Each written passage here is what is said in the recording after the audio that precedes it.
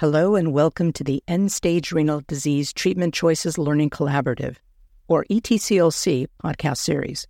In these episodes, we'll hear from transplant, donation, and organ procurement organization professionals as they share their experiences, data-proven interventions, and lessons learned as we collectively strive toward our national aims for more kidneys transplanted and fewer kidneys discarded. The Transformation at Hackensack Meridian Health, Episode 3, The Secret Sauce. It starts with yes and understanding your data. In this episode, Dr. Michael Goldstein explains how his team dug deeply into their data and Hackensack Meridian's evolution that led to nearly half of the patients on their wait list being transplanted within 6 months of listing. So this is your first interruption, Michael. Okay. So 50% of your patients are getting transplanted in less than 6 months is what I think you just told me. Correct.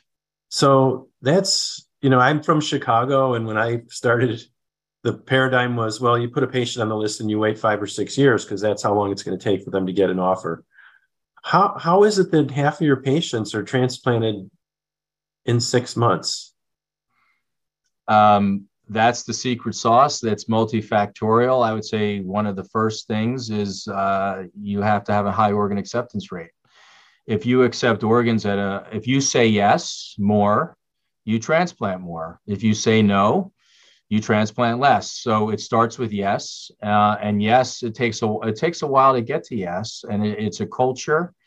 It's a practice. It's an aggressive style. It's a quality data-driven process that your outcomes better than anyone else, and it's obviously a overall, I would say, structure. It's a vision of the entire institution from the executives down to really create opportunity. And so I'll talk a little bit about that secret sauce that makes it all work and how you can transplant at a very high rate. Organ perfusion services is part of it as well. And having, I would say, really good collaboration with OPOs. It all started between, the triad of the OPO, the donor hospital, and the transplant center, the DSA, which kind of no longer exists from a functional unit, is really the key to success. And even if we don't have the structured DSA that works formally from an organ allocation standpoint, it's really critical to work closely with organ banks or OPOs, having great crosstalk and relationships about organ acceptance practice and how to optimize utilization. And I think that's been one of the keys to our success over the last year and a half, is really maintaining those close relationships.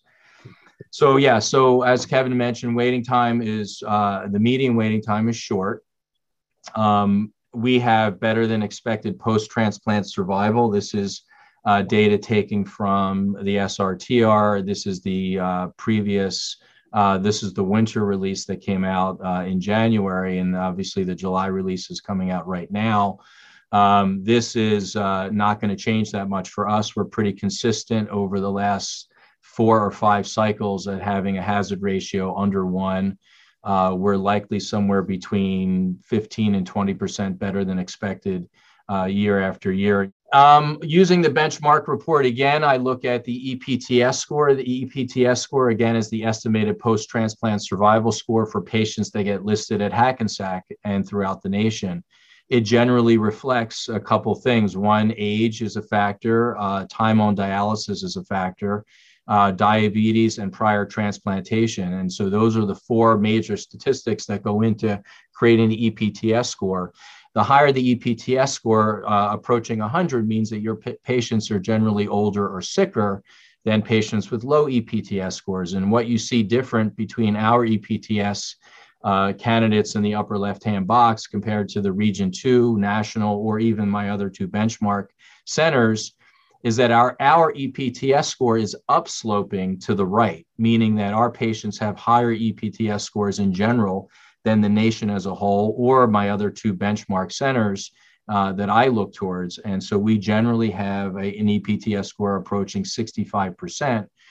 So we take care of older candidates than the average center. A question Kevin proposed to me the other day is looking at race and ethnicity and age as factors that contribute to transplant. You see candidates, these are patients on our waiting list and the national waiting list, recipient demographics. So these are actual patients that receive transplant. And when you compare it to left to right, you can see what the waiting list looks like relative to who are getting transplanted. Now, the only caveat comparing these two here is the recipients on the list, the recipients transplanted is over 1 year time in 2022.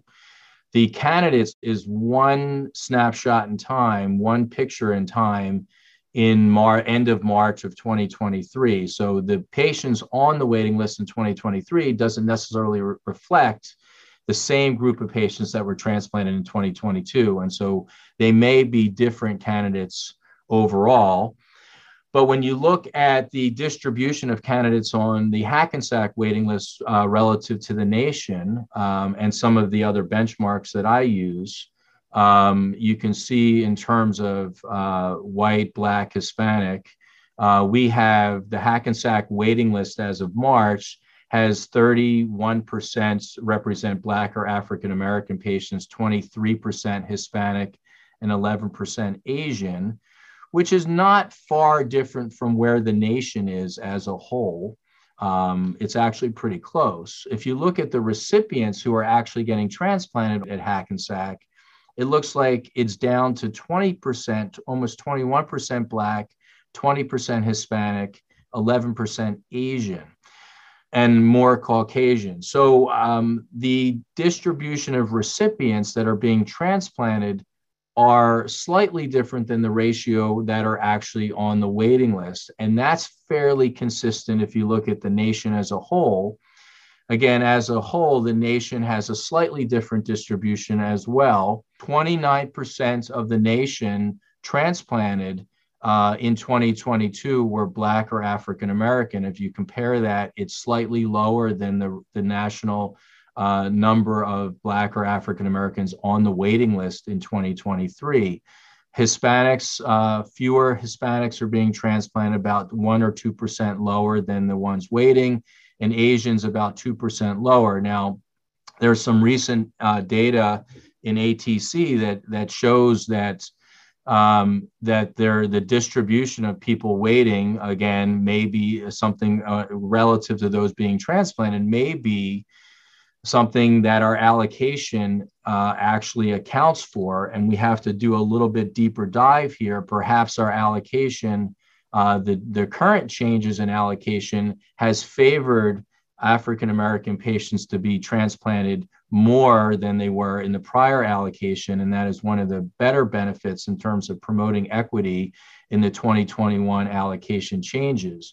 But I still think there's more work to be done to provide better equity and looking at the patients transplanted relative to the people who are actually being listed. So when I look at this data at my own center, I have to ask questions: why are the patients transplanted in 2022 slightly different than those listed in currently 2023? And I don't know if that is because there are different patient cohort, or whether it's because we utilize a greater amount of marginal organs or organs that are actually transported from greater distances.